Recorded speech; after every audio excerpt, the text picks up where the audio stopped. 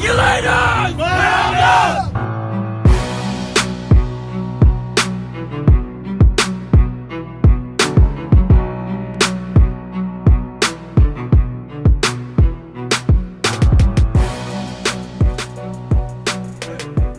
Welcome back to another edition of the Regulators podcast. I am very, very excited to have Justin Snyder on with us once again. If this is your first time listening, my name is Waldo Waldy, and it is a pleasure to have you on here with us. And J-Man, the draft is over. It's done. What are your thoughts? The draft went, a little more unexpected than I thought. We knew the first top two picks, and then, San Francisco, Trey Lance had everything for a spiral. I felt like the night pretty much went on like that. A lot of unexpected picks. A lot of teams, filled needs. Just, went a little different. Definitely kind of got away from us. And if you missed the live draft scavaganza that we had, the live Twitter space show that we were on for like 4 or 5 hours, man, that was a night. I took like 3 naps the next day, but it was a lot of fun. So thanks to everybody who joined on the live show, who asked us their questions. We obviously did a lot of giveaways, a lot of signed merch, and we're going to have more of that stuff coming as well. But it was a lot of fun. But you bring up, the draft and obviously nailing the first 2 picks. So everyone who's listened to our show knows that I've made grand statements about your ability to prognosticate and predict the draft. Last year, I think you had 10 direct hits. Daniel Jeremiah had 9, and then everybody else kind of trickled down behind that. So for years, you've been one of the best mockers out there, if not the best mock, which in my opinion you are. However, this definitely was not your year. This took a turn for the Mitch Trubisky year. You were overall, when I look at it, I think from direct hits and or within one, you had 6. You had 6 picks that were either direct dead on or within one. Daniel Jeremiah had 4, so Daniel Jeremiah did not have a great year this year as well. And then all the way at the top, coming in as a surprise this year, was Walter Football. So Walter Football actually had 15 hits. Basically almost half the draft that either he hit it dead on or he was within one. And the way the draft started, it actually looked like McShay was going to run away with this one.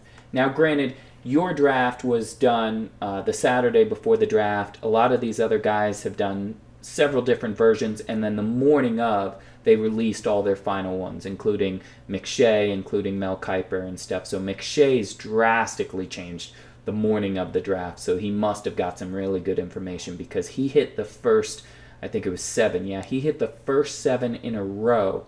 But then he only hit 2 the rest of the entire draft. So overall, Walter Football crushed it this year, and credit where credit's due. They had J.C. Horn as the first defensive back coming off the board at number 8, was the only person to have that. Was also the only person to have Micah Parsons going at that slot, even though there was a trade at that position and the Cowboys came up. He did correctly have Micah Parsons at that slot. And then Walter Football also had Zaven Collins and had Alex Leatherwood going at that spot where the Raiders ended up. Yeah, that one was a good one. Yeah, to nail the Alex Leatherwood one, that's impressive. And then, along with some other people, also nailed the Najee Harris to Pittsburgh. But the most impressive one for me was the Joe Tryon to the Buccaneers at 32. To nail the last pick of the first round is pretty difficult task. So hats off to Walter Football for that. If you guys want some more statistics on that, I'm dropping an article this week that will cover every expert's mock and where they hit, where they missed, and where, even like you, J-Man, where I think you had 9 picks where you correctly identified the right position that the team was going. They just selected a different player. They had somebody rated 1A, 1B, however it worked out. But we'll have all of that information up on regulatorspod.com where you guys can check it out.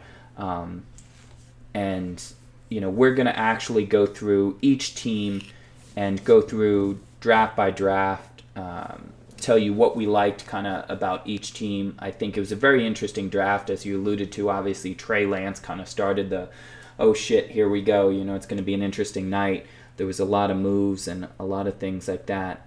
But before we get into all of that, this show is brought to you by Argyle Human Resources. If you guys are looking to make a career change, if you're looking to have your resume redone, spend a couple bucks, have it done by a professional, and you can check them out at getargyle.com. They also are on Twitter at getargyle, and they helped us in this past draft thing that we did, the live show with a lot of the giveaways and things like that. So definitely go check them out.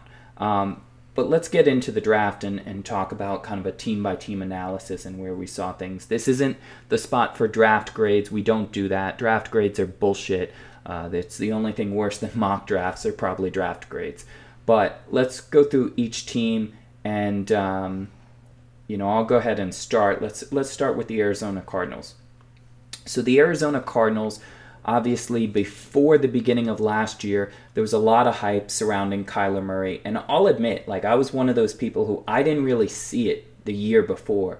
I was like, he may be successful, but I don't understand why he was being hyped up as much as he was. But then he showed us. He showed us that he has the tools to get the job done. Unfortunately, the season didn't end how they would have liked it to. They started to go on a slide there towards the end of the season, and now they're looking towards 2021. So having said that, going into the draft, the one person that I talked about a lot, we talked about, you had a great write-up on, was Rondale Moore. So wide receiver out of Purdue. This is someone that I really like for the Arizona Cardinals. I mean, you've already got D-Hop, Larry Fitzgerald. Kyler has had some weapons, but now you add a Rondale Moore. What does that do for the Arizona Cardinals? It just opens up the offense. He's going to play in the slot. He's going to creates good pockets, and just he gets open, right? Arizona likes to spread the ball around. He's also a good return man. So just simply going to open up the offense. They like to spread the ball around, and it just gives Kyler Murray another playmaker. Yeah, so that was definitely my favorite pick for the Cardinals. If you go through the rest of their draft, obviously Zaven Collins, linebacker out of Tulsa. They got James Wiggins, a safety from Cincinnati. They got Manette, the center. Wilson, the cornerback out of Florida. And they got another cornerback, I think it was Tay Gowan, and Victor Dimukeji. I'm probably butchering that last name, but the linebacker out of Duke. So they definitely got a lot of pieces, but Rondale Moore is my favorite. And then let's flip over to the Atlanta Falcons, who had an interesting draft. A lot of people were wondering, are they going to go quarterback? What are they going to do, especially with that number 4 pick? And they didn't go quarterback, but who do you want to talk about from the Falcons side? Well, just real quick about the Falcons. So, they had an opportunity to go quarterback, right? Mm-hmm. So you got Matt Ryan there. He's getting up there in age. I think he's, 36, 38? So you have an opportunity at pick 4, to take a quarterback to kind of build, towards your future, or, they had the opportunity to work now, and, they chose now. They took Kyle Pitts. Absolutely. Yeah, that was definitely a now pick. Yeah, so, with Kyle Pitts at tight end, you got Julio Jones, Calvin Ridley. Yeah, yep. So you get a decent running game going, you figure that offense can be pretty scary. So Atlanta, took the opportunity to build now, and you can kind of see that with some of their other picks. They took Richie Grant, the versatile safety from UCF. He was a ball hawk. He had 10 interceptions throughout his career. So it kind of helps that secondary out. They took Jalen Mayfield. Yeah, I know you like the Jalen Mayfield pick. Yeah, he offers a little versatility, right? He played right tackle at Michigan. Atlanta has an opening at left guard. So he's probably going to be a plug-and-play starter at left guard with the opportunity to be able to move out the tackle. And they took, you got a couple of defensive linemen here. You got a defense tackle, defensive end from Texas Notre Dame. Ogunbaji's a good player they got in the 5th round. Then they got another wide receiver from Arizona State, Frank Darby. So they got a couple of nice pieces here. They did help the offense, like we talked about with Tackle and Pitts from Florida. Yeah, but I agree with you. Definitely a win now situation type of mindset, which is interesting because they have a brand new coach, brand new GM. But that's good. They're basically saying, listen, this is not going to be a typical rebuild where we're going to have to scrap it from ground zero and try to rebuild everything. But you brought up wide receivers, so let's switch over to the Baltimore Ravens. There was a lot of talk about needing to add some weapons for Lamar, and they did that with Rashad Bateman. I think that was a great pick. Rashad Bateman out of Minnesota was being touted as a great wide receiver pick wherever he was going to land.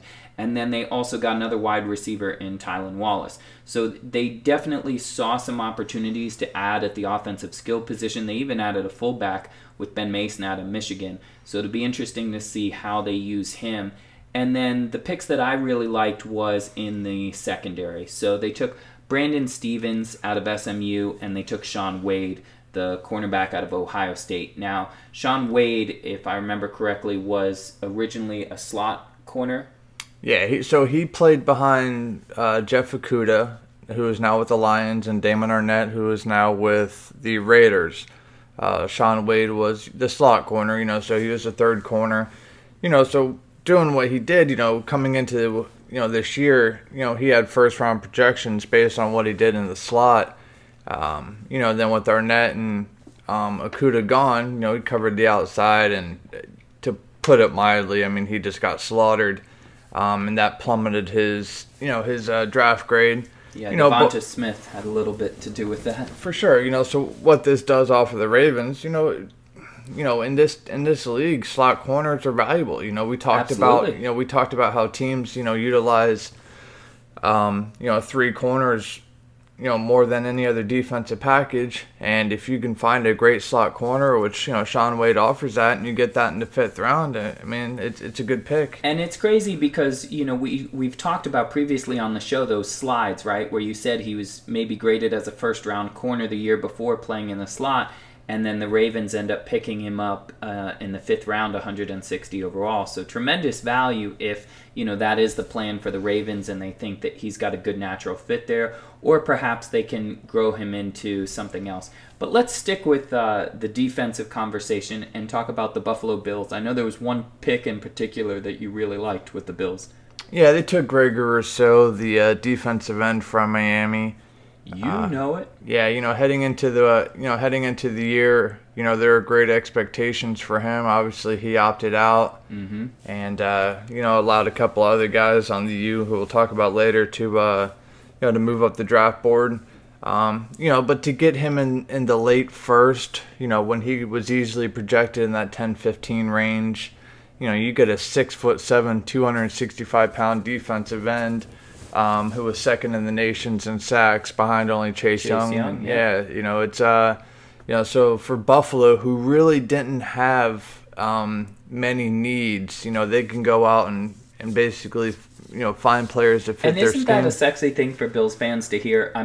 For the longest time, you start with your quarterback, where that was the biggest need that you had, and then everything else around them. But now you see what they're starting to do in Buffalo, and they're starting to put the pieces together, and the coaching is done well. They go get a Stephon Diggs. Josh Allen has cemented himself as the franchise guy, and now you get to do that. You get to see, all right, what sexy player is going to fall down to us in the later half of these rounds, and then you take a BPA and you get someone like Gregory Rousseau, like you said, who, if he's even a shadow of his former self from a couple years ago, then this is a dynamic selection for the Buffalo Bills. Yeah, so for Buffalo, they have Jerry Hughes as a pass rusher, and they just wanted to, get more sacks, get more production from their ends, so they were able to take a Gregory Rousseau, but they were also, able to take a Carlos Boogie Basham from, Wake Forest. Yeah. So you solidify that defensive end position, you get younger.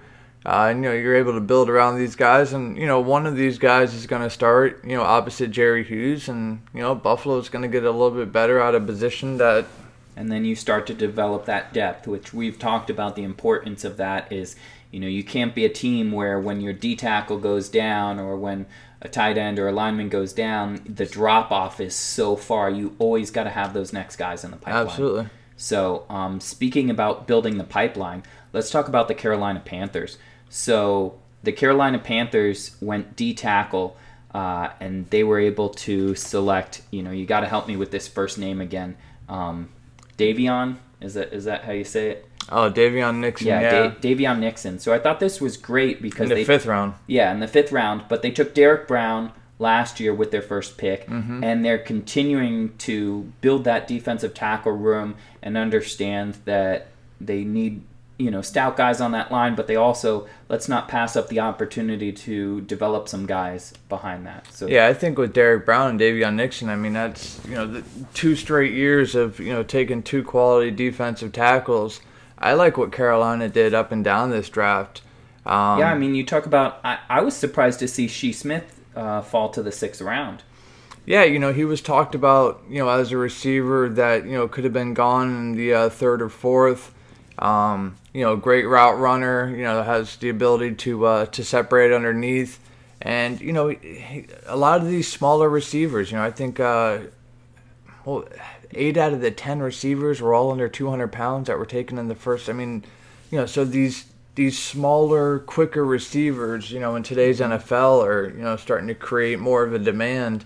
And, we thought Shea Smith was one of them that would be able to do that. And, he great value for a receiver, in the 6th round, for Carolina to go get him and, to get somebody in their own state. Yep. And they also added Terrace Marshall Jr. in the 2nd round, so another wide receiver there. And he's one of these big bodies, 6'3", 205, a solid X receiver, so obviously some versatility in the wide receiver room.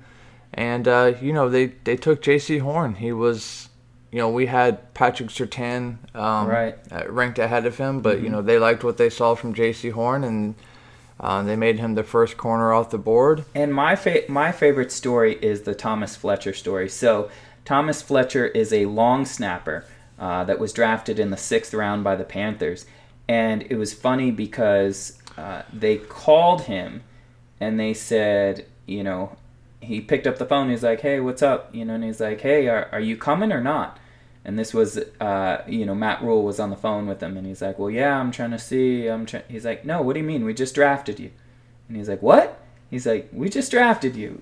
He's like, and it was really funny story. Like if you watch the video, obviously I'm not doing it much justice, but it was a funny conversation between the two of them. So shout out to the long snappers that got drafted. There was a few of them in this draft, but I liked the Thomas Fletcher pickup. That was nice. But let's transition to the Chicago Bears. We talk about the shakeup in the draft, and we had talked about all along, nobody was buying, I don't think we were the only ones, not buying the QB1 bullshit that was being spewed around. So the Bears go ahead and make their move. They swap up, with the Giants. And the reason for that was the Bears had a long way to go, right? Yeah. To move all the way up from 20. So first off, what needed to happen was a couple of quarterbacks needed to drop, right? Yep. So once that started, once Fields started to drop and once Jones started to drop, it created an opportunity for teams to, like Washington, they were looking at quarterbacks. Chicago, New England obviously took Jones at 15. So when Fields got to, that 9, 10, 11 range, Chicago started making phone calls, seeing what it would take to get up. And obviously, they made a trade to get up to 11. Number 11 to take Justin Fields. Chicago feels they were only a quarterback away. And I mean, I remember the Bears fans talking about all, we put these polls out and we say, who are you slamming the table for? Who would you like your team to get? And they were like, well, Justin Fields, but he's way too far up. He's going to go at number 3 and et cetera, et cetera. So, I mean, they had to be ecstatic. And we did see some of the feedback live on draft night. Obviously, Bears fans were celebrating, as they should. It's time to move on from the Mitch Trubisky situation, and obviously Nick Foles' experiment hasn't worked out. So I'm happy for Bears fans. I'm excited to see how Justin Fields plays out. I think he's in a great situation, right? Yeah. So you got Andy Dalton there. Absolutely. So it's a great mentor type situation. And we're gonna see the difference between, that I was saying before that the Bengals should have kept Andy Dalton. They should have kept him. I mean, Joe Burrow might have never been injured, and he might have just picked up a few things from the wily veteran in Andy Dalton. So Justin Fields will have a great opportunity. Doesn't mean that Andy Dalton is going to have the reins and just be able to go out. For sure, but to your point, if you put Andy Dalton behind that line instead of Joe Burrow, exactly. Yeah, I agree with you. If you're not going to the playoffs, and you probably would have weighed your options more. Like if you see him back there getting killed every single drive, you're probably not like rushing Joe Burrow to get into that huddle. Absolutely. But to that point, yeah. So Justin Fields is in a good situation, right? So he's not going to one of the top two teams, like the Jets in Jacksonville, where, it's a complete rebuild. He's going to a team that has a solid foundation. Yeah, they started 5-0 last year. Absolutely. They have great offensive pieces. They have a solid defense. And they felt like they were just a quarterback away from, being a contender. And, Justin Fields is, and like you said, he's going to a better situation because he is not going to have to be running for his life on every single play. And that makes a perfect transition into the next team, which is the Cincinnati Bengals. So I, for one, thought that the Bengals got better during this draft. However, I was not a huge fan of the Ja'Marr Chase pick for obvious reasons that we talked about. They just had much better needs, and when you talk about the tackles that were there left on the board, but I do want to talk about the linemen that they did take. So in the second and fourth round, they took Jackson Carman from Clemson, and they took Deontay Smith from East Carolina. So they did at least attempt to address their needs. They did also take a center, Trey Hill, from Georgia in the sixth round. I wish they would have pushed those guys a little bit further up the board. I think there was talent for them. They obviously felt that despite of how good of a wide receiver room they had, Ja'Marr Chase was just too good of a deal to pass up. And obviously, I'm sure the relationship with Joe Burrow, kind of weighed in on that as well. But, those are the offensive linemen that they did take, and it'll be interesting to see how those guys develop. And I think Carman definitely is someone that they're going to push into the lineup sooner rather than later, and we'll have to see with Smith. Yeah, so Carman, he played left tackle for Clemson. Not an ideal position in the NFL for him. He's got short arms, and obviously, longer arms for an offensive tackle is more ideal. So they'll probably push him into guard. We know Cincinnati has some options at tackle, but, guard, they definitely can use some help right now. So they'll push Carman into guard, with, maybe an opportunity to slide out to tackle later. We did talk about, offensive line being a huge need for them. We were surprised they didn't, I guess we should say a little surprised they didn't take Sewell. There was the Ja'Marr Chase talk for a while. Yeah, I mean, Ja'Marr Chase is a huge talent, so it's not like they took some scrub instead of an offensive lineman. It was just, You could have felt the need was more for an offensive line, offensive lineman than for wide receiver when you already have Boyd and Higgins there. So speaking about a surprise that maybe didn't fit a need, let's talk about the Browns. I know you wanted to talk about their running back room. So obviously, Nick Chubb, Kareem Hunt, the Browns run the football better than anybody. As a matter of fact, their offensive line has the best grades of anybody in the NFL. And, even though their running back room is so great, they took Demetric Felton from UCLA. Yeah, so this is a guy who lined up at running back and receiver at UCLA. He also returned kicks, so he's kind of an all-around weapon. He is on the smaller side, 5'9", 190. Not a burner, but just an all-around offensive weapon, right? Like we said, can catch the ball out of the backfield, can do a lot of these gimmick plays. So someone who in today's NFL with the type of offenses that are being ran, I think he's got an opportunity. The one pick that I thought was interesting was Owusu Koramoah from Notre Dame dropping. We hear now that it was a heart condition that dropped him out of the first round for sure. So that's unfortunate. They also got Anthony Schwartz from the wide receiver from Auburn, who is just an absolute burner. James Hudson, the offensive tackle from Cincinnati. Yeah. So he's a big mauler, right? 6'5", 310. And I love that. I love that the Browns are kind of sticking with, their mood, their personality. This is who we are. We're going to ram it down your throat. We're going to have guys that can just run you over, and we're going to be a nightmare to deal with, all game long. So we're going to give you a tough 60 minutes.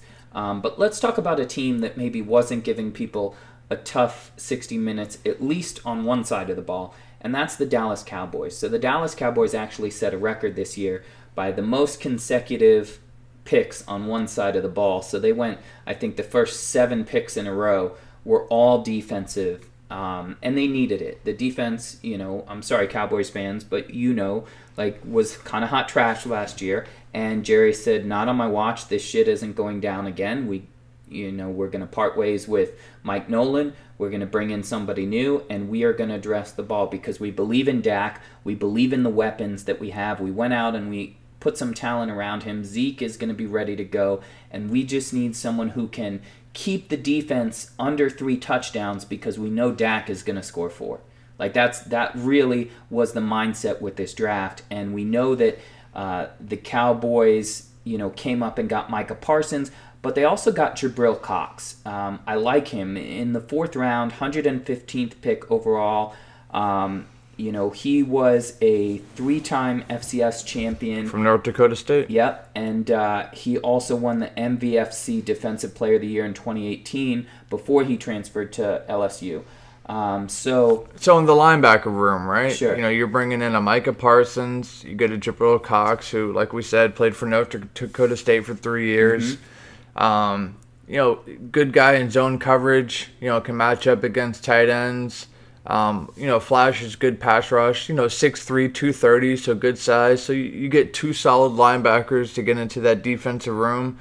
You take 2 cornerbacks, one in the second, one in the third. You get Kelvin Joseph from Kentucky, Nashawn Wright from Oregon State. It was fun to watch. I mean, it was a fire sale. If you're a Cowboys fan, you gotta be happy. I mean, you can't sit there and say they didn't address the defense. I mean, they went ham on this. Yeah, you get Adogawuza, the defensive tackle from UCLA. So you get two defense linemen, you get 2 linebackers, you get 2 cornerbacks. You're basically filling one side of the ball there, and that's what the Cowboys did in fixing that defense. Yeah, and then let's switch over and talk about offense a little bit. The Denver Broncos.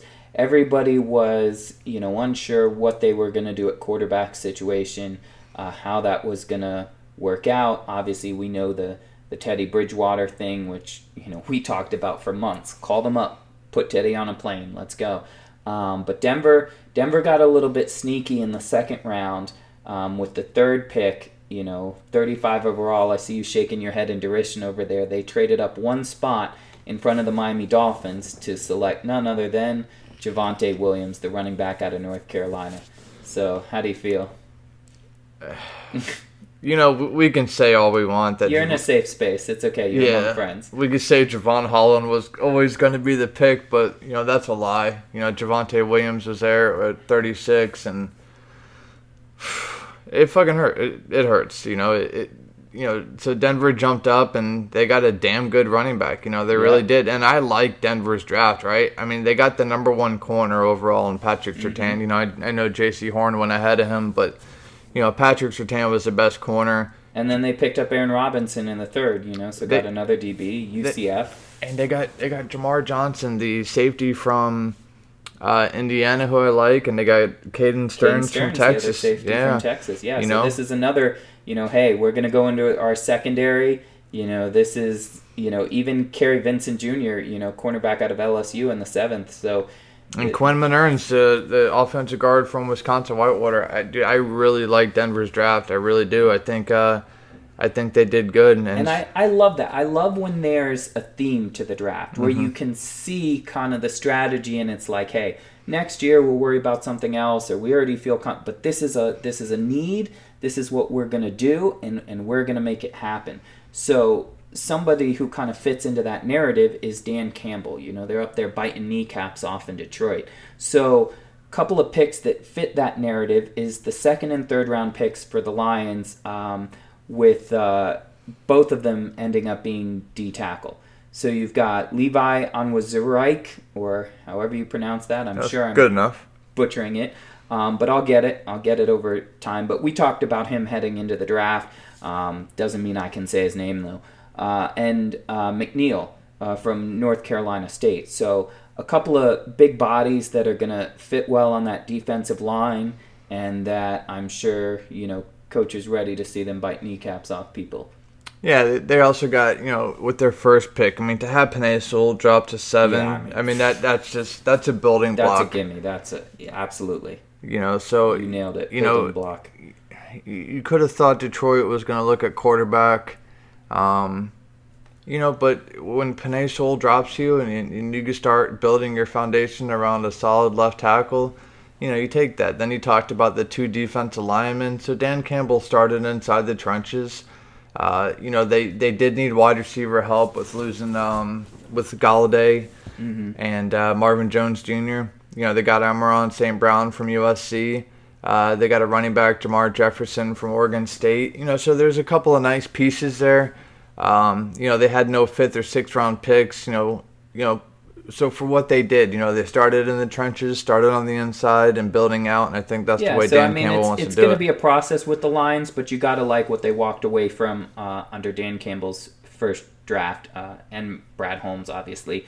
So let's talk about another team you mentioned. Quarterback. Here's a team that didn't need a quarterback because they already addressed it last year. The Green Bay Packers. So they have Aaron Rodgers, reigning MVP. There's obviously a lot of drama surrounding him right now and whether he's going to be a Packer. They got Jordan Love on standby if, God forbid, they're unable to bring him back. But, you like the Eric Stokes pick from Georgia.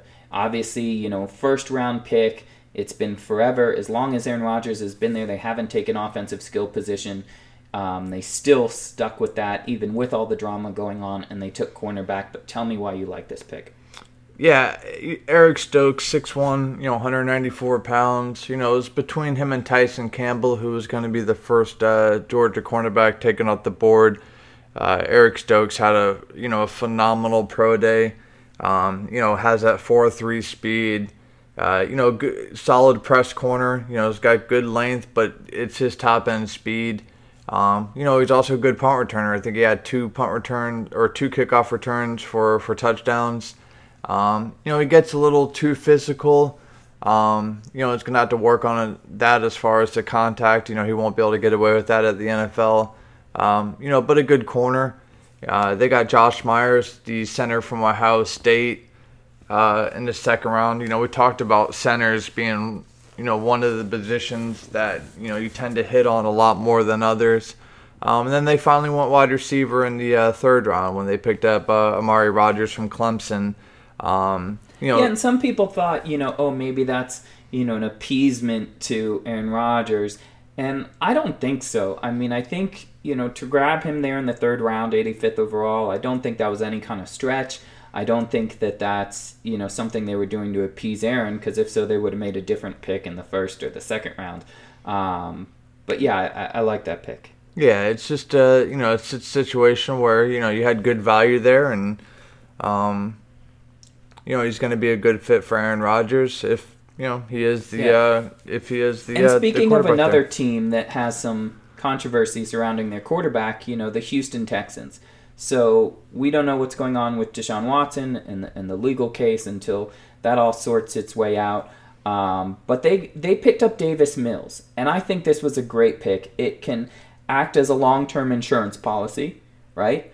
Third round out of Stanford, but you were one of the first people that I heard as the draft got closer talking about Davis Mills, talking about how he was somebody you had your eye on in the draft to see kind of where he went because you think he's got potential. Yeah, he was a big 5-star prospect coming out of high school. Fortunately, things in college didn't work out for him. He only started 11 games. It just needs to be more consistent with decision making, but it's easy to pick out flaws when you've only started 11 games. Mm-hmm. He does have a good skill set. 6'4", 215, so he's got that prototypical size. Has a good arm, and Houston had to make this pick, right? I mean, you don't know what's going on with Deshaun Watson, and you don't want to get stuck, and you don't want to get caught, so they took a chance on the Davis Mills in the third round. And then later in the third, you picked up Nico Collins. We talked about him, the big receiver from Michigan, so it gives you another, a solid receiver. They lost Will Fuller in free agency. And then in the fifth round, they were able to get a Brevin Jordan, the tight end from Miami. 6'3", good size, not a great blocker, but somebody you could line up, in line, outline, can move around, catch the ball. So when you only have, 5 picks and, your future has been sold already for, other players down the line, so unfortunately for this regime coming in, it wasn't a good start. I mean, there were several teams who picked 3 or 4 times before the Texans had even one pick. For in this sure, draft. so it's easy to give this draft a bad grade, right? I think, we don't do grades, so we don't have to worry about that. But I think that's what's even more telling about this pick is this was the first pick that the Texans had in this draft, and they went quarterback. Yeah. Like, I feel like you have very limited amount of picks. You only have 5 picks in the entire draft. Your first one comes after everybody's taken a bunch of talent, and you go quarterback. I think that's telling. I think, they, at the very least, are 50-50 on whether or not Deshaun Watson they don't know. is going to be around. I don't think. And it might not even be a legal matter thing. It might just be, no, we truly believe that under any circumstances, he is not coming to play for us. He is upset, and he's not going to play with us. But let's stick with quarterback and talk about the Indianapolis Colts. So they actually used a comp pick that they got by way of the Saints. And they took Sam Ehlinger, quarterback out of Texas. So once you got past the top 5 and, you started getting into, your Davis Mills, your Trask from Florida, your Kellen Mond, after that it was kind of a who's who, right? You had Ehlinger from Texas, and then you get into your Ian Books and your Jamie Newman. So it's basically just like a developmental quarterback, and that's what they got here. A little on the shorter side, 6'1", in that 9 to 12 overall range as far as quarterbacks go. But he does have, he is fearless, right? He has good pocket presence. And does a good job with his pre-snap reads and knows where he wants to go. And Frank Wright will be able to get his claws into him and sit him behind Carson and just let that entire process play Absolutely, out. And Frank Wright knows how that goes. Frank Wright, a former third-round pick himself, was a career backup and, can kind of, show this Ehlinger that, there is an opportunity. And, if he ever does get in the game, we know what Frank Wright did for Buffalo in the playoffs. I believe it was against Houston, right? When he led that largest comeback in playoff history. So it's, it's a good opportunity for him there. The one unfortunate thing I feel about Sam Ehlinger, I didn't even know this till this morning. I was doing some show prep. But his younger brother passed away this past week. He was a linebacker at Texas, Jake Ehlinger. And I did hear about that, unfortunately, so they were trying to fly him home to spend time with the family. But, thoughts and prayers, obviously, out to the family. And then, one last thing on Indy, they got a solid pass rusher in Kwity Paye. These pass rush grades, they were kind of all over the place, right? You had Gregor Rousseau up there. You had Kwity Paye. You had Jalen Phillips. It was always these top 3 or 4 guys. Even among the mocks, like everybody was kind of divided on where they had those guys sitting. And like we said, we don't do draft grades. You don't do draft grades until after year 3, after year 4. Exactly. So we're gonna see how it all plays out with these guys. Another one is Oweh that went to Baltimore. And that's something we should do. Maybe in one of these next upcoming episodes, especially as the summer, we know it kind of lulls a little bit while we're waiting on news and there's just mini camps and stuff going on. We should do some 4 or 5 year out, draft grades. Go back and revisit every single team for just like, we'll pick a random draft, we'll say 2013 or something, and we'll just go through and try to analyze who's still on the team, who, became, all pro, et cetera, et cetera. I think that might be something fun to do. Yeah, and I think we know that a lot of the quarterbacks won't be on the same teams, obviously, right? That's for damn sure. But let's talk about a team that got what they hope is their quarterback for the future and who's going to be around for quite some time, and that's the Jacksonville Jaguars. So the Jaguars took Trevor Lawrence, obviously, with the number 1 overall pick. That wasn't really a surprise to anybody.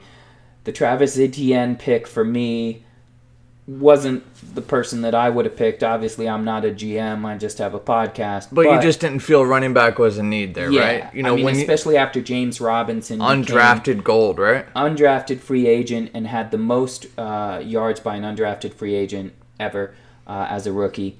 And, you felt like there were so many other needs there.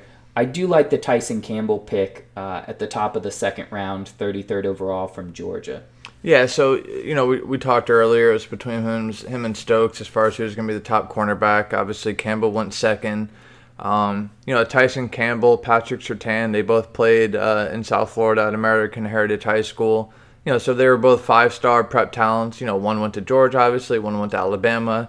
And, we saw where Patrick Surtain got drafted, and this is where Campbell went to, first pick in the second round.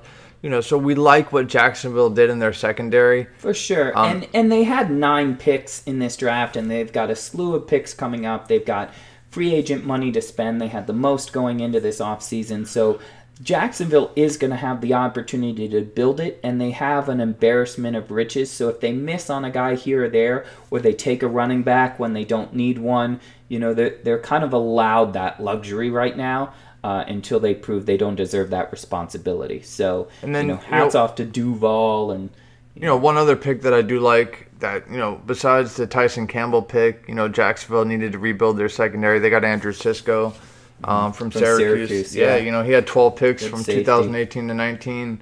They also got Walker Little, right? We talked about him at tackle. Injuries. And Stanford lineman, man. For sure. I love a Stanford lineman. Guy's 6'7", 313. The only, his major problem is injuries, right? Mm-hmm. He opted out of 2020, didn't play since week 1 in 2019 because of a knee injury. So this guy hasn't played in 2 years. So he's got some work ahead of him. But obviously Jacksonville felt comfortable enough taking him in the second round that they like the talent that is there, and we'll see how that pans out for him. Yeah, and you bring up injuries. The injuries for the offensive line on the Kansas City Chiefs was definitely something that some argue might have kiboshed their entire season. So they needed to address some things. Obviously, they go out and they get Creed Humphrey, which some people have slated as both a center and a guard from Oklahoma in the second round. And then later on in the draft, they end up picking up a guard in Trey Smith. Do you think they still need more on the offensive line, or do you see, Duvernay coming back and people getting healthier? After the trade with Baltimore, you got to feel they got that left tackle position taken care of. I do like the Creed Humphrey at center. I thought the Nick Bolton pick, the linebacker out of Missouri, I think, that was definitely a good pick for them.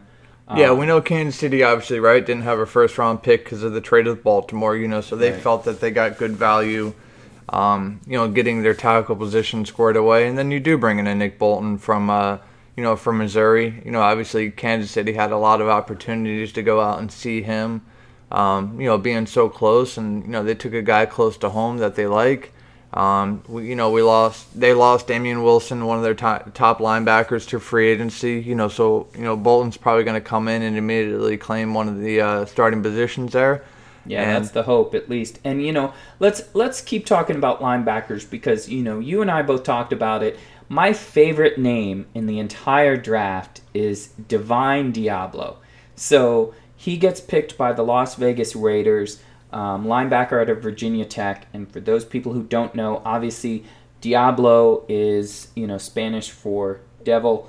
It has different meanings in different languages, so his parents gave him the first name Divine to kind of offset that the last name, but it's just such a cool name. Divine Diablo just sounds like, a fictitious, sports movie character, like, the linebacker Divine Diablo, out of Virginia Tech. So it just, I love the name, and we talked about the Raiders last year.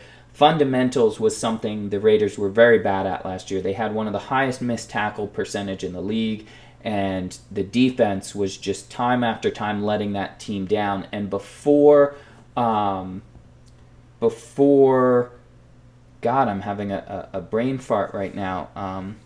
Derek Carr, sorry. Yes. God, I had such a brain fart there. But before Derek Carr went down, and got injured, he was having a lights out year. I mean, this was his, see, I'm the guy. And then all of a sudden he got injured, and rumors start to speculate about him being trade bait and some other things going on. But the defense was really the thing that they needed to address. Yeah, and, so the Raiders took 3 safeties, right? Yeah, I mean, to get Trayvon Morag in the second round, I mean, I think that was a steal. Yeah, he was projected first round by a lot of the mocks. So Nate Hobbs. Yeah, you shore up that safety room, right? You get a Nate Hobbs from Illinois at corner. But the pick that struck us all, right, was the Alex Leatherwood pick from Alabama at pick 17. You felt like you had other tackles on the board. And surprisingly, the only person it didn't catch by surprise was Walter Football. So Walter Football correctly nailed that one. But I give credit where credit's due. So but the Raiders always go against conventional wisdom. So we'll see how this plays out for him. Alex Leatherwood, a big tackle, 6'5", 310 pounds. Played for Alabama. He's a starting guard. So he's got a little versatility there. Can play guard, can play outside. But it'll be interesting to see how it plays out for him. Yeah, and Mayock said, he hears your concerns and he doesn't care. Yeah. Like, literally, that was verbatim, practically a quote. But, a tackle that people were a lot higher on was Rashawn Slater with the LA Chargers. So I think that was a great pick. Obviously, you got to protect your young quarterback. If Cincinnati has taught us anything that we all probably thought we knew already, protect your young quarterback. Yeah, so we knew the Chargers were going to go offensive lineman here, right? And when Penei Sewell dropped to the Lions at 7, I think they felt a lot more comfortable once Carolina at 8 didn't take Slater, that they were going to be able to get him at 13. Just great value, right? I mean, he was and there was talk about him going at 5. Absolutely, so the Chargers got great value here. And then another pick that I loved was Asante Samuel Jr., the cornerback from Florida State. Yep. They got him in the second round. And they had an overall, solid draft. I like Chris Rumph, the outside linebacker from Duke. So they got some nice pieces here. And obviously trying to replace Hunter Henry, they took Trey McKitty in, I think it was the 3rd round from Georgia, the tight end.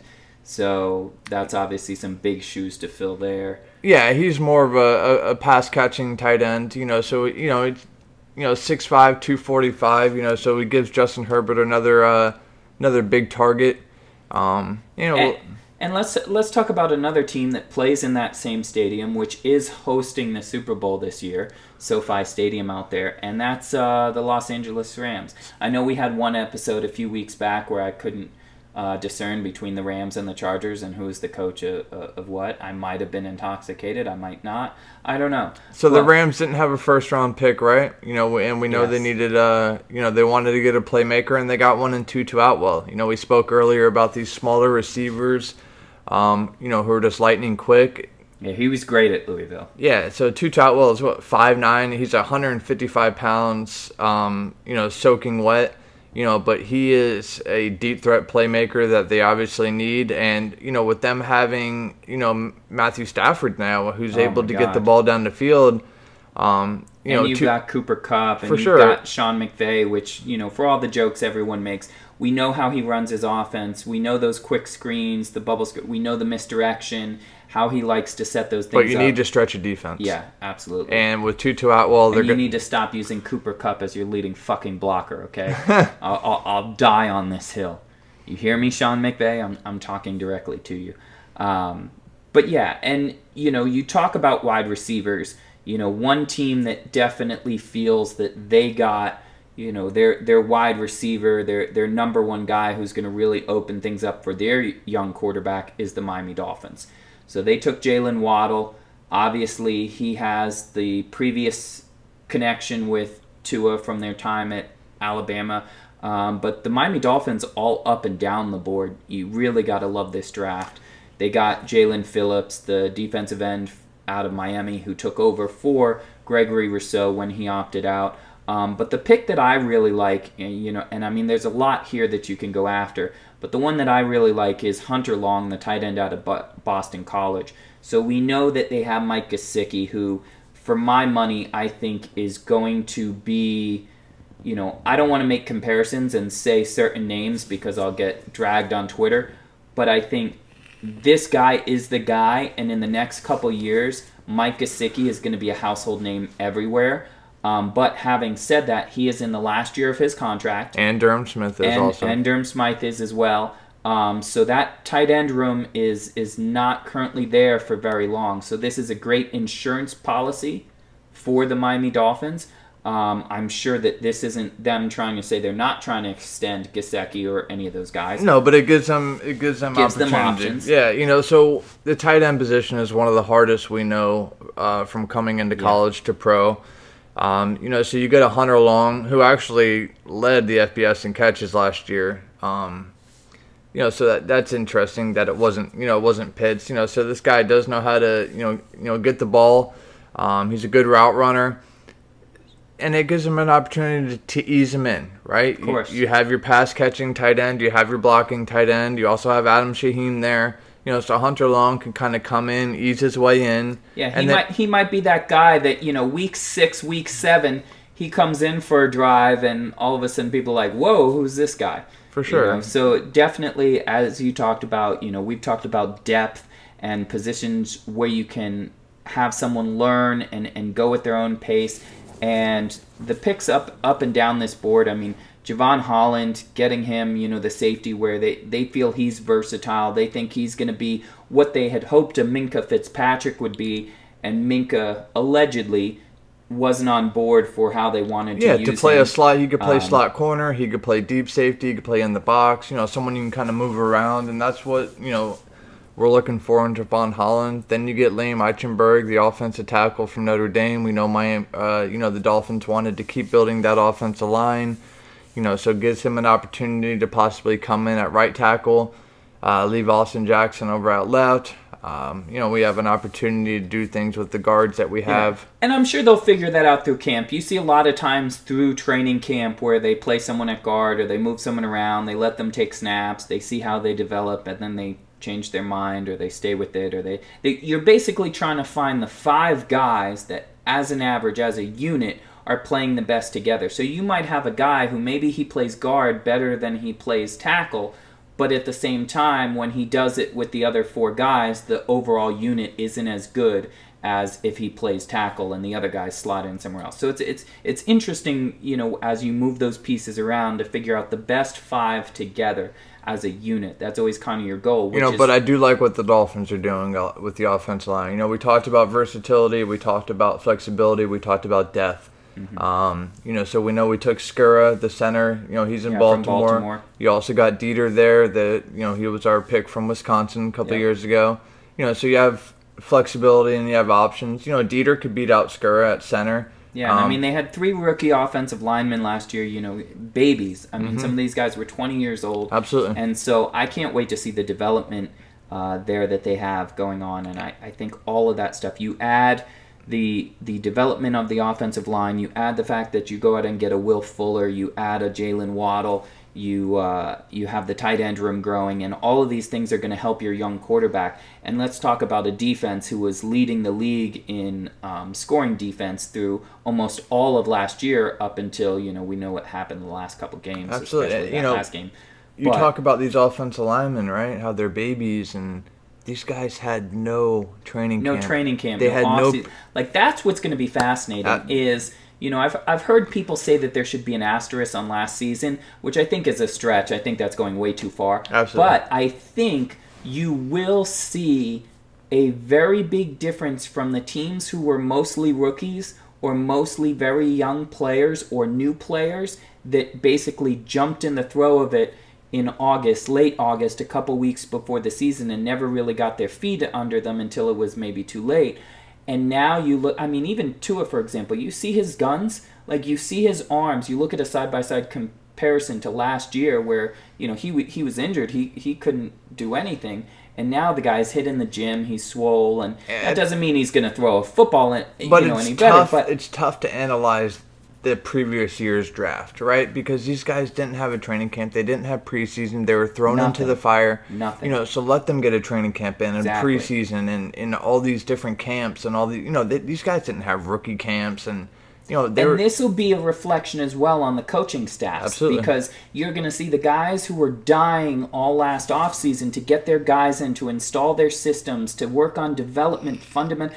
You think the Raiders have that bad of missed tackles and all those things if those guys are working on fundamentals all offseason? Absolutely. I don't think so. You're right. So, yeah, you know, just to end that with the Miami Dolphins, obviously, you know, they've got to be excited for what they see coming down the pipeline. And let's talk about another team that, you know, might be kind of slept on a little bit, the Minnesota Vikings. We talk about Kirk Cousins a lot because last year the Minnesota Vikings had the most efficient offense in football for most of the season.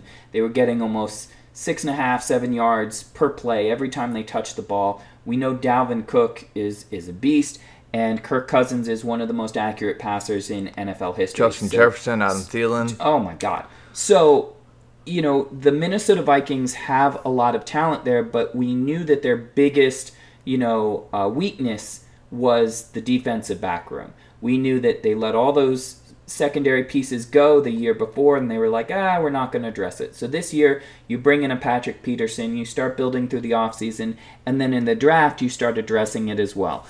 They took the cornerback out of Cal, Cameron Bynum, in, I think it was the 4th round. And they continued to address, you know, the needs at offensive line, right? So they got a Christian Darrisaw from Virginia Tech, you know, great zone blocker, you know, so it was, you know, a pressing need, and they got good value to get a Christian Darrisaw there. And they got another lineman in Wyatt Davis from Ohio State. Absolutely, and they got a good solid linebacker in Chaz Surratt from North Carolina. The pick that was interesting to me was Kellen Mond. Yes. You know, that kind of started that second run on the quarterback. Yes, you know. Yeah, I mean, it went like quarterback. You were like, yeah, wow. It was Texans, Vikings, and then so Kellen Mond went. Then the quarterback for the Texans went, and you know, so it's and then the Saints, wasn't it? The Saints, Kyle Trask. Yes. Yes. So it was that. Yes, thank you. So it was that quick run there of quarterbacks, and you know, we know Cousins is getting paid a lot of money, and if he doesn't get them over that hump in this next year or two, you know, the thinking is maybe a Kellen Mond can come in and kind of 66 pick overall is no slouch. No, that's not like a late 5th, 6th round pick. No, so. And he's got an excellent arm, good quick release. You know, he's 6'3", 211. He's got that. Got that good size, got good foot speed, can extend plays. You know, so he's a developmental prospect. Who played 2 different coaches at Texas A&M, 2 different systems. You know, so if he can get some good ground under him and get into a solid system, you know, he could have an opportunity to be able to challenge for a job in year 2 or 3. He's in a good quarterback room. You know, the coaching team that's going to surround him, that they will put him in a position to succeed if, you know, his name is called upon. But let's talk about another team that went quarterback. Obviously, most people had this team kind of addressing the quarterback situation, but whether they were going to trade up, trade down, how it was going to all work out. The New England Patriots. Yeah, you would hope they would have had to freaking trade up and. Yeah, you know, I mean, with Mac Jones being floated as potentially number 3, had everybody fooled for the longest time. And again, this is one that, you know, a couple people had slated where Mac Jones would fall. He would land right at 15 for the Patriots, and lo and behold, that's what happened. So the Patriots, you know, fans should be very excited. They hopefully get their quarterback of the future. And the one thing I will say is we know that the ties run deep with Alabama and head coach Nick Saban and Bill Belichick. So there is nobody who had better access to a quarterback prospect or better inside information than Bill Belichick and the New England Patriots. So if they stamp their foot down and say, this is our guy at 15, we have not taken a first-round quarterback, this isn't what we do, but you know what, we're going to do it here because we believe that this is our guy, then you have to believe that they have really great information that leads them to make that decision. So listen, this is what New England did, right? Mm-hmm. You had a quarterback in Mac Jones who he could have went 3 to San Francisco, and everybody, I had him going 3 to San Francisco. He could have went top 3 overall, and nobody would have thought twice about it, right? So New England at 15, gets their quarterback. They don't have to trade up. They don't have to trade down. Nothing. They stay right at 15. They make their pick, right? Then in the second round, they get a Christian Barmore, the number 1 defensive tackle in the second round. He could have went in the first round again. Nobody would have batted an eye. Then in the third round, they get Ronnie Perkins, the defensive end from Oklahoma. He could have also went late first, early second, and again, nobody would have said a thing. And then you fill your running back room with a Ramajay Stevenson. I mean, this guy's 6 foot, 231 pounds. He is a big back. So he averaged 7.2 yards per carry. So you get the Patriots got a lot better. They did. They really did. And he's a good NFL pass blocker. So with their first 4 picks, they did very, very well. Got massively better. Yeah. And you still have Cam Newton there at the helm. So Bill is not going to transition that to Mac Jones until he's ready. And they got the 237 free agents that they signed and amazingly fit all that under the cap, which I... And it's wild, keep in mind, so right now, here's the offseason rule, right? Mm-hmm. So only the top 51 contracts count towards your cap during the offseason. We know that there's a 53-man roster, that the deadline happens before the beginning of the season. But there are teams that are slowly starting to fill out their 90-man roster. So some teams have 84, 86 players. Like they're getting there. So just keep that in mind that 53 guys make the cut, and there's going to be 90 on these teams. Some of them are almost already there now. There are going to be massive, massive cuts. So there are going to be cuts. There are going to be guys that are just camp bodies. We see guys brought in all the time. Let's kick the tires on this. If anything, maybe it gives us somebody else to work out against the twos or whatever it is during the offseason. But then you're going to have your surprise cuts. You're going to have guys that it's like, whoa, nobody really saw that coming. And then those guys will possibly land themselves on other teams. We saw it with the Leonard Fournette last year. We see it with, whether it's a quarterback, whether it's a tight end, a defensive back. There's guys that sometimes it's salary cap, sometimes it's just fit and it's a room, where they say, Miami Dolphins, you were talking about them a minute ago, they've got like 11 wide receivers in their wide receiver room now, and they haven't even filled out their camp roster. Mm-hmm. All those guys aren't like local walk-ons. Those are legit wide receivers who have established time in the league, so that room's going to be cut in half. So either, they're going to try to field some offers for maybe some late round picks for somebody in there before that happens, or those guys are going to hit the chopping block. Yeah. So it's going to be really interesting to see how all this plays out. And one of the teams that we've talked about the most as far as salary cap and trying to get under that number and all the massive cuts that are coming and have happened already is the New Orleans Saints. And they're another one of those teams that, as you mentioned, took a quarterback. So they went Ian Book. Yeah, earlier we made a mistake. We said Kyle Trask. Yeah, I'm sorry. Yeah, so Kyle Trask went to Tampa Bay. Yes. As a heir apparent to Tom Brady. New Orleans took Ian Book in the 4th round. We know about New Orleans, quarterback situation. It's going to be interesting to see how that plans out. So with their first pick, it was a little bit of a shocker, right? They took Peyton Turner. There's only 2 players who kind of had first-round grades out of the AAC on defense, and he was one of them. The other one was Zaven Collins. Mm-hmm. For Peyton Turner, this was a little high. He could have fell 2nd, 3rd round, and I think that would have been more of where in line we had him. Obviously, New Orleans, saw something in him. 6'6", 268 defensive end out of Houston. New Orleans had a lot of needs in certain areas, a lot of them on defense. They took Pete Warner, the inside linebacker from Ohio State. Yeah, I mean, the only offensive players that the Saints drafted in the entire draft was Ian Book, obviously in the 4th round, and then they took a wide receiver in the 7th. So Kawan Baker from South Alabama, yeah. So with Ian Book, he's on the smaller side. We talked about him in our quarterback roundup. 6 foot 211. They got Jameis Winston there, who I would project would be your starter. Yeah, your starter. I do see him. And how does that affect? I've heard people talk about. We know that when Drew Brees was there and he was healthy, we had Taysom Hill as your, jack of all trades. He was going to jump in, and you never knew what he was going to do in some weird different packages. But the second that he had to become like the starter or the actual backup, then there was talk about, okay, well, we need to keep him on the sideline because if he gets hurt on a end around play and then we don't have him as a backup. Do you think that the addition at quarterback here lends it to Taysom Hill, presuming obviously that Jameis is the starter? Does that mean that Taysom Hill can go back into that gadget role, or do you think that they will protect him, God forbid they need him, and not use him in that role this year? Because that's a huge weapon for the Saints. So I don't see Ian Book playing into any of this at all. So I do see Jameis being the starter, and I do see Taysom kind of being that gadget player.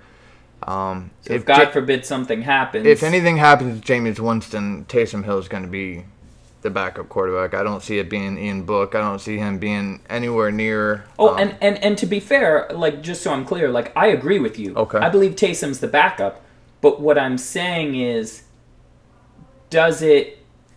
And maybe you're right. Maybe the Ian Book thing doesn't really play into it. But I guess my real question is this: are you confident enough in Jameis where you're like, well, he's our starter at least through halfway through the season, so we're not worried if Taysom gets hurt on an end around, or a gadget play. Or are you like, well, maybe if by week 3 we have to pull him and put Hill in, should we be protecting him? Like, that's the kind of question that this coaching staff has to wrestle with and figure out how confident. It'll be telling, right? Because if you don't see Taysom Hill in those gadget plays in week 1, week 2, you have your answer, right? You have your answer. Yeah. They're not that confident in Jameis. Yeah, I mean, I think going into the season, you want to hope that you're confident in him, right? I mean, it wasn't too long ago that he led the league in interceptions.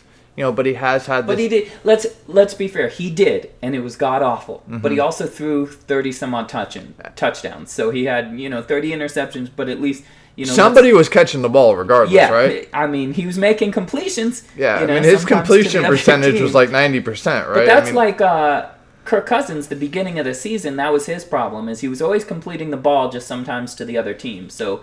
There was a lot of interceptions, and fortunately, I think he worked through that. You talked about the cap issues with New Orleans, and it's going to be interesting. Yeah. There's a lot of money paid to Michael Thomas. There's going to be at least another 20 cuts. Yeah, out of New Orleans. I'm sorry, but it's coming.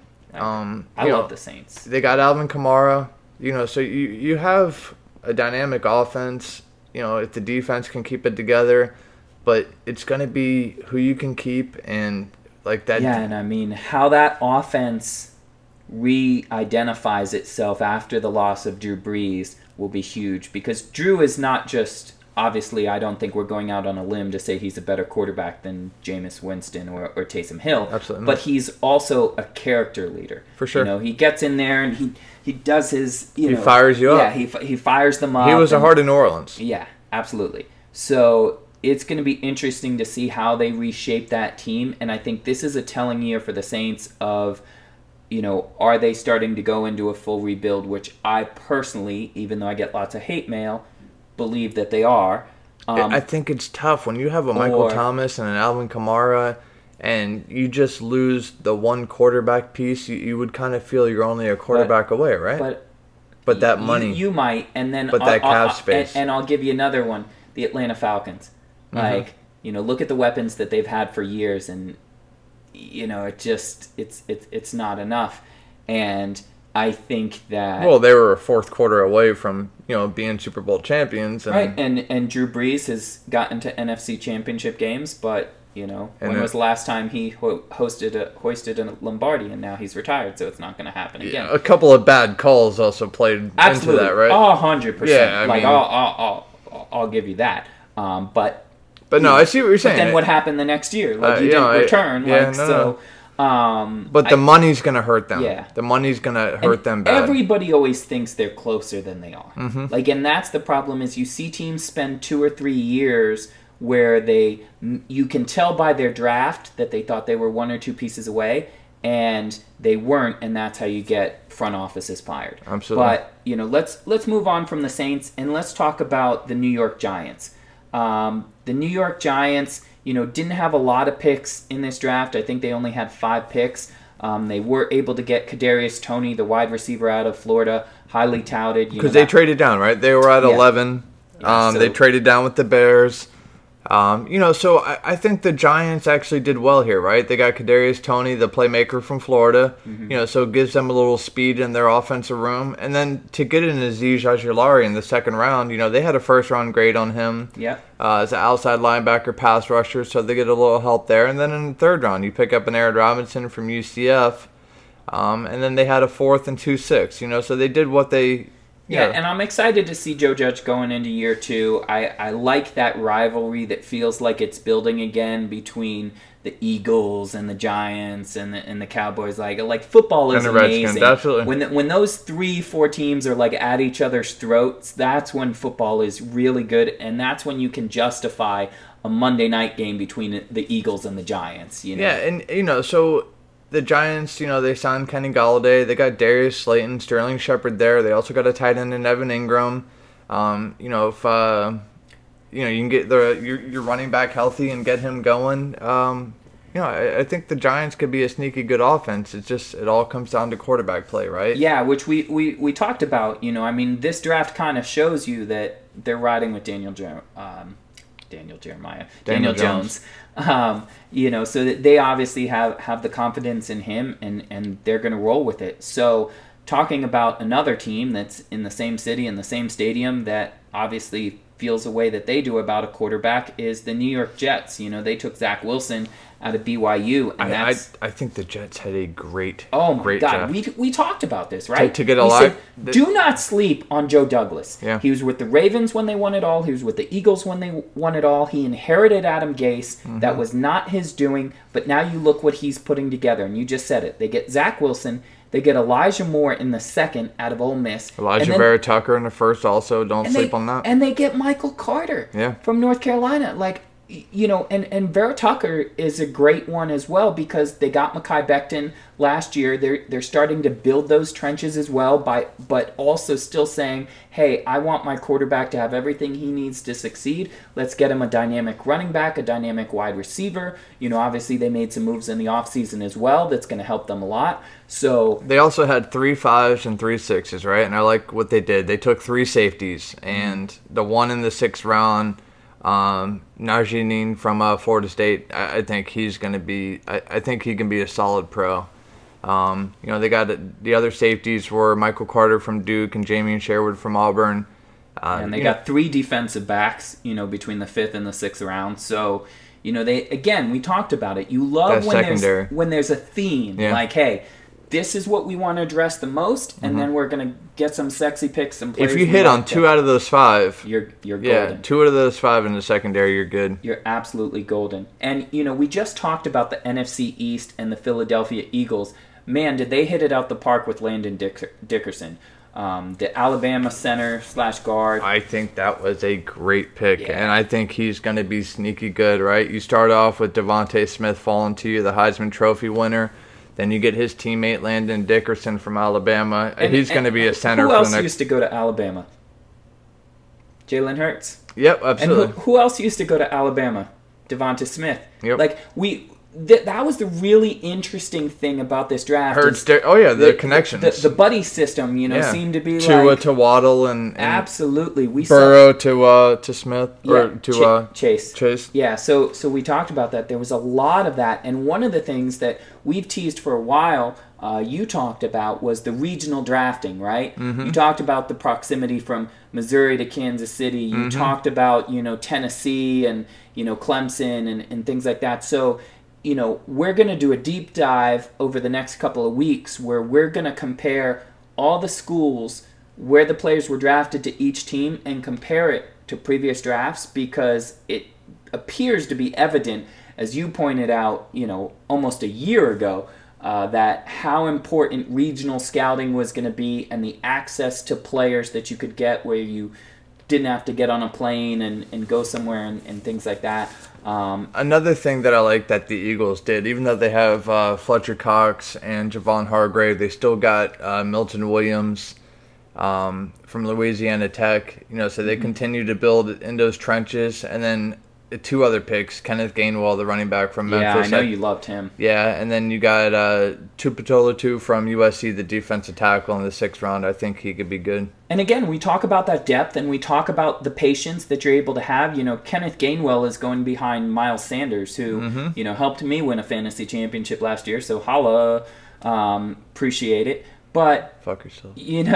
There's a lot of players that are stepping into really good situations where they don't have to be a day one starter. They don't have to be someone who's going to take 80-90% of the snaps. They're going to be able to work in. They're going to learn the speed of the NFL, and that obviously will be better for them long term going forward. But let's talk about another team in the same state as the Philadelphia Eagles, and that's the Pittsburgh Steelers. So obviously everyone talks about the Najee Harris pick. That was something that felt like a Steeler identity type of thing. Let's get back to bruising, running. Steelers fans I know are ecstatic about that. But the pick that I really liked was the Pat Freiermuth. And that's how I'm going to say his name every time, because, until I'm confident in how to say his name, even though I've heard it 25 times, he's just Freiermuth to me. They also got Quincy Roche, the outside linebacker from Miami. Miami, yeah. He played at Temple, transferred to Miami. Him and Jalen Phillips combined to have Yeah, they got a couple of edge guys. They got Isaiah Loudermilk from Wisconsin. So, obviously they want people that are going to come up behind your TJ Watts and, absolutely. the other guys there on that line. But I love the tight end pick, because I remember, Heath, Heath. Like I remember it was so bad that I remember when he retired, when he wasn't on the team anymore, they had other guys who came in at tight end and they would still scream Heath. You could hear it in the stadium, and you were like, guys, he's not here anymore. But that tight end position was such a force. And they need somebody opposite Eric Ebron, right? Yeah. With Vance McDonald retired, they needed to address that room. And, with Najee Harris and Freiermuth, it seems like, quintessential Steelers guys. And, they just... It'll be exciting. I hope they get back to Steeler football. I mean, Mike Tomlin has far away always been one of my favorite coaches, and the Steelers organization, I was...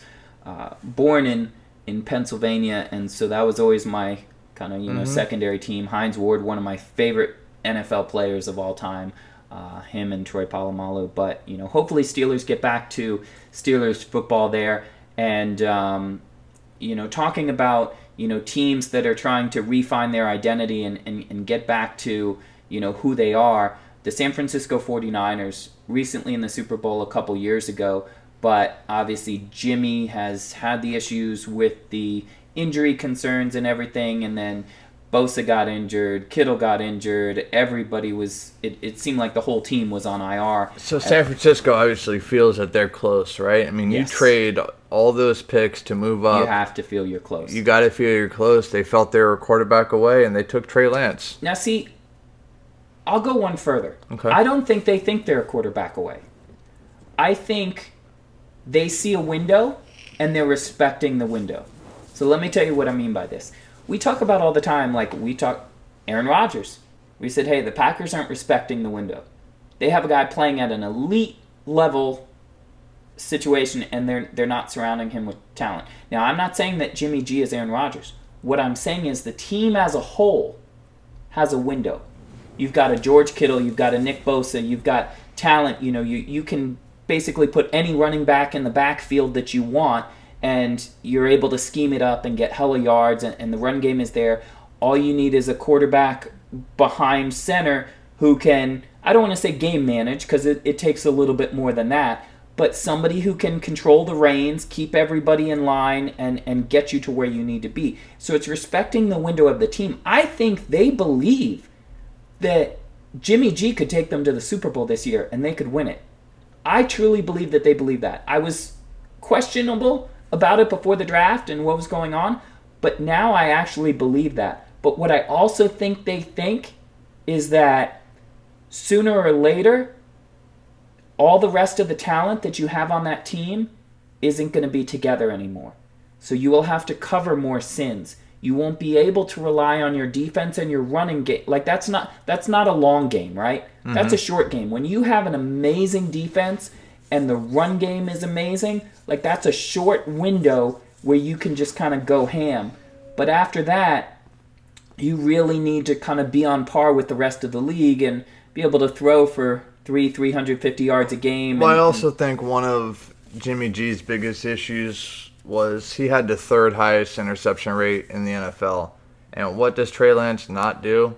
Turn the ball over. Right? He threw one interception. He's had one interception since like the second fucking grade. So yes, one interception, and that was in his last game. Which was stupid. Like, literally, if he didn't play, he played one game. The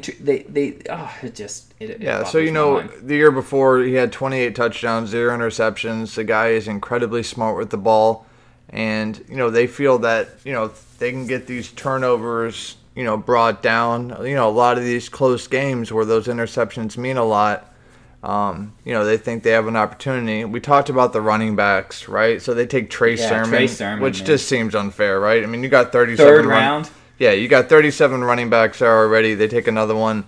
They get Aaron. And again, we talk about the recency bias, right? Like, if he doesn't get hurt, right? Like he was right there. He was in prime time. He was in your face, and then he gets hurt, and he just kind of disappears. Him and Elijah Mitchell. We talked about Elijah Mitchell, the running back from Louisiana. I think they got 2 solid running backs to add to that room. I don't know who they're going to cut or how that's going to work out. You spoke earlier. Yeah, someone might be trade bait. Absolutely. But it's going to be interesting to see what San Francisco does.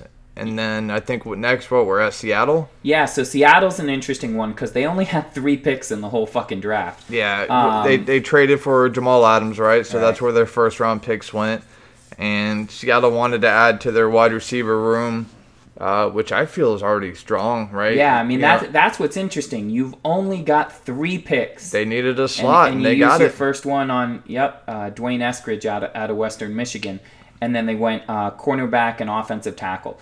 It seems like the whole Russell Wilson is unhappy stuff has kind of died down. It looks like, at least for the foreseeable future, through this season, Russ is going to be back and he's ready to cook. And I think adding Eskridge to that wide receiver room, that's just nasty. Yeah. And the issue for Seattle is kind of like some of the other teams we talked about. It's not Russell. It's not the offense. I mean, they broke franchise records last year. It was the defense. Yeah. Especially the pass defense was just falling apart at the seams when they needed them the most. There's no more Legion of Boom. Yeah, not even close. So, they did end up taking a cornerback, Trey Brown, out of Oklahoma, but that's it. Like, that's I don't think he's really much of an answer. That's the only piece through the draft. That was a death pick, yeah. Yeah, granted, they only had 3 picks, but that's it. So I think they're hoping for a lot of those cuts, maybe some of those salary cap casualties and things like that, some people that they can add to their team. But we'll see. We'll see what the relationship is between Pete and Russ this season, because I love to watch Russ cook. Yeah. It's one of the best cooking shows on TV, and we'll see if they can kind of work it out between them. At least if they have enough respect for each other to say, hey, we still got the core here. We can go make some noise. Let's do this, and hopefully Seattle Seahawks football will be fun to watch this year. But let's talk about a team that was definitely fun to watch for a lot of people, unless you were kind of in that haterade type of category, and that is the reigning Super Bowl champions, the Tampa Bay Buccaneers. Yeah, so they're the first team ever, right, to return all of their starters. Yeah, so every single one. So what did you need? You needed BPA. Yeah, right? And exactly. they felt like they got that with Joe Tryon with their first pick. And their second round pick, I think. Love it. Yeah, I love it. So if you don't know, right, Kyle Trask in high school started as a freshman in high school, right? And then a guy named Derek King came along, and Kyle Trask sat behind Derek King. And Kyle Trask had the opportunity to, transfer to other high schools, and he didn't. He stayed and was Derek King's backup. Well, schools started to come to look at Derek King, and their eyes kept glancing over at their backup quarterback, and teams kept asking, who's that guy? Like, oh, that's Kyle Trask, but Florida was one of those teams that was looking at Derek King in high school, and they found their way over to Kyle Trask, and to make a long story short, that's how he ended up at Florida. And, now Kyle Trask is a second-round pick, and Derek King is still at the University of Miami, so it's a crazy story. That's why I never go out with, more attractive friends. That's why you and I never go out in public, because, if someone comes up to talk to me and they see your more attractive friend, well, then, that just kind of kills it for you. So, unfortunately for Derek King, it worked out great for Kyle Trask, but I love that pick. I do too. I love that pick. He can sit behind Brady for a year, and you don't know if Brady. You don't know 2 how. years, 3 years, for sure. Who knows? And it gives him time. Oh my God! And you talk about where could you? You're going to quarterback university for sure. And again, Tom has no saltiness. It's not like some of these other situations. No, they know. He's won more rings than anybody else, and he knows, and he's happy, and he knows that no one's going to supplant him until he retires. For sure. And you don't think Tampa went to him and said, "Hey, look, just heads up, we're going to take this guy." Hell, I wouldn't be surprised if it was Brady's idea. For sure. So and then they just filled their team Anybody up, right? They wanted. Yeah, you got another offensive tackle. They literally didn't seem to take the same position twice, right? You got an offensive tackle, a wide receiver, a linebacker, a cornerback. Yeah, so you fill in all these different spots, and you kind of see who sticks, and that's what the great thing is when you have all 22 starters. You can just kind of bounce around, take what you think you might need. Like Joe Tryon, he's going to be a good rotational player as a rookie. Will eventually become a starter, obviously, if he all works out. But yeah, so. And then speaking of teams that did have needs, the Tennessee Titans. So we talked about last year, they were really hoping that Jadeveon Clowney was going to give them some sort of substance on that defensive line. It did not work out that way. They couldn't get hands on quarterbacks. They had one of the worst rates in the NFL as far as getting to the quarterback, pressuring the quarterback. It was just not great, which was sad because we know that Derrick Henry was the 2K king. We know that Tannehill was balling. We know that the offense was clicking on all cylinders, but the defense really kind of let them down. So I was interested to see where they were going to go with their first few picks this year and if they were going to address that. Now, they went after Caleb Farley, the cornerback out of Virginia Tech, in the first round. And if he stays healthy, that's a steal. That's the kind of knife's edge right there. Is people were worried about the injury concern. Otherwise, he was actually rated much, much higher in the draft, but obviously that's, when someone falls to you at 22 and you have a huge need there. And then they got a Dylan Redunz, the offense tackle from North Dakota State, and one of my favorite picks, Elijah Molden, the cornerback from Washington. He could play all over the place. Right, so that's what they needed, right? And I like that they went edge as well, so they got Rashad Weaver out of Pitt. Great value there also. Yeah, great value there, and we'll see if these guys kind of, when you don't have, 8-9 picks like the Jaguars or somebody else. You got to hit on these. You got to hit. Yeah. You got to hit on these guys, and you really got to get that defense back together because, again, we talked about respecting the window. Well, now the window already cracked a little bit, and you let two of your best offensive players out of the building. Mm-hmm. So, obviously, Jonnu Smith is gone. Obviously, Corey Davis is gone. So New York Jet now? Yeah, so they still have A.J. Brown, but they just lost a lot of that relationship that Tannehill built with those offensive playmakers. So we'll see. I know that they've made a few moves and addressed it a little bit, but mainly the defense has kind of been their issue. So we'll see how it works out for Tennessee. And last but definitely not least, the Washington football team, which currently that is still their name or not their name or their team so formerly. we talked about Washington, right, being a potential quarterback landing spot. And, I guess at 19, they felt, moving up was a little too rich. Washington has, solid pieces. And what it seems like they're doing is, they're building their team until the quarterback situation finds its way. Yeah, and I mean, I will say Fitzpatrick had to be like Brian Drew on draft night, for sure. seeing like, yes, no quarterback taken. And I think Washington could be sneaky good. I mean, that defense is nasty. Oh, God, their pass defense was among the elite this year, all year. And you added Jamin Davis to it. You look at the instability that they had on offense, at the quarterback position, and you add Ryan Fitzpatrick, which regardless of what you think of him, he can hold down the fort. Like, even if you're worried he's going to be a little bit too gunslinger, with how good that defense is. He can get it done, we talked about respecting the window. And you talk about Antonio Gibson, you talk about Terry McLaurin, you talk about Logan. You talk about some of the weapons that and you added Diami Brown, the speedster from North Carolina, and Curtis to it. Samuel, So it's like I think I agree with you. They are going to be sneaky good. And for me, of course, one of the picks that I love is just another long snapper. So they went ahead and got Cameron Cheeseman, which is a great name as well, out of Michigan. So I love the long snapper picks. So shout out to them on that. And I think they got a great offensive tackle too, and Samuel Cosme from Texas, and then you got the cornerback from Minnesota, St. Justy. Yep. So they're going to be interesting to watch, and it'll be interesting to watch to see if they ever get an official name eventually. I know the real issue is copyright. They're officially the Washington football team. Yeah, for now. But somebody's about to get paid. Somebody's about to sell the Red Wolves or whatever it is. The Red Wolves, wow. There's a guy who has he registered 20 different names that he thought they might use, and now they're in a copyright battle because nobody had the foresight to think about that. But that's a topic for another show. Anyways, we really enjoy the fact that you guys join us, and we're going to do a lot more of these Twitter live spaces.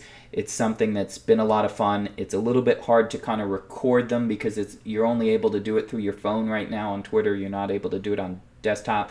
And I am able to kind of, rig it a little bit. The recording quality isn't possibly what I would like it to be long term, but we'll try to get some of those recorded and get them out there for you. But if you turn on our notifications on Twitter, you'll definitely get alerted whenever we go live. We've had some great spaces with Antoine Staley and Jason Sarney, and Travis Wingfield has been great enough to join us as well on a bunch of those. So keep an eye on our Twitter page at RegulatorspOD for all kinds of great content. Always check out the website, regulatorspod.com.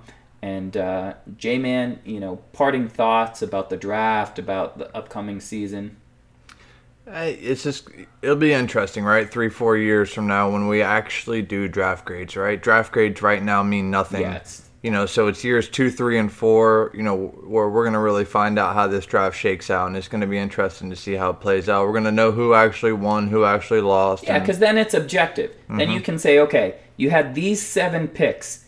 These 3 were gone after a year and a half or 2 seasons, never did anything. These 2 became all pro caliber, etc. And then you can kind of stack those things up. For sure. Other than that, the fact that you're grading imaginary, production that hasn't happened, always reminds me of Bill Parcells, one of my favorite quotes ever, and he says, they said he had a lot of potential. You know what potential means? It means he ain't done nothing yet. Yep. That's absolutely nothing truer than that, especially in the NFL. So always appreciate you joining me here. Thanks for having me. Guys, thank you very much. I can't tell you how humbled I am to just get your messages, your DMs. I try to keep up with them as much as possible, your emails, different things, the ratings that you guys are listing on iTunes. Whenever you guys give us 5 stars, you have no idea how much I appreciate that. That obviously helps us get bigger reach, and then we get more opportunity for sponsors, and then they give us money. We buy things with that money and then give it to you guys. So share it with your friends, post a link on Facebook, Twitter, whatever it is. We definitely really appreciate it, and we're going to give it right back to you guys. So thank you for listening. As always, I'm Waldo for J-Man. We'll catch you next time. Have a good week, guys. Peace. Regulator!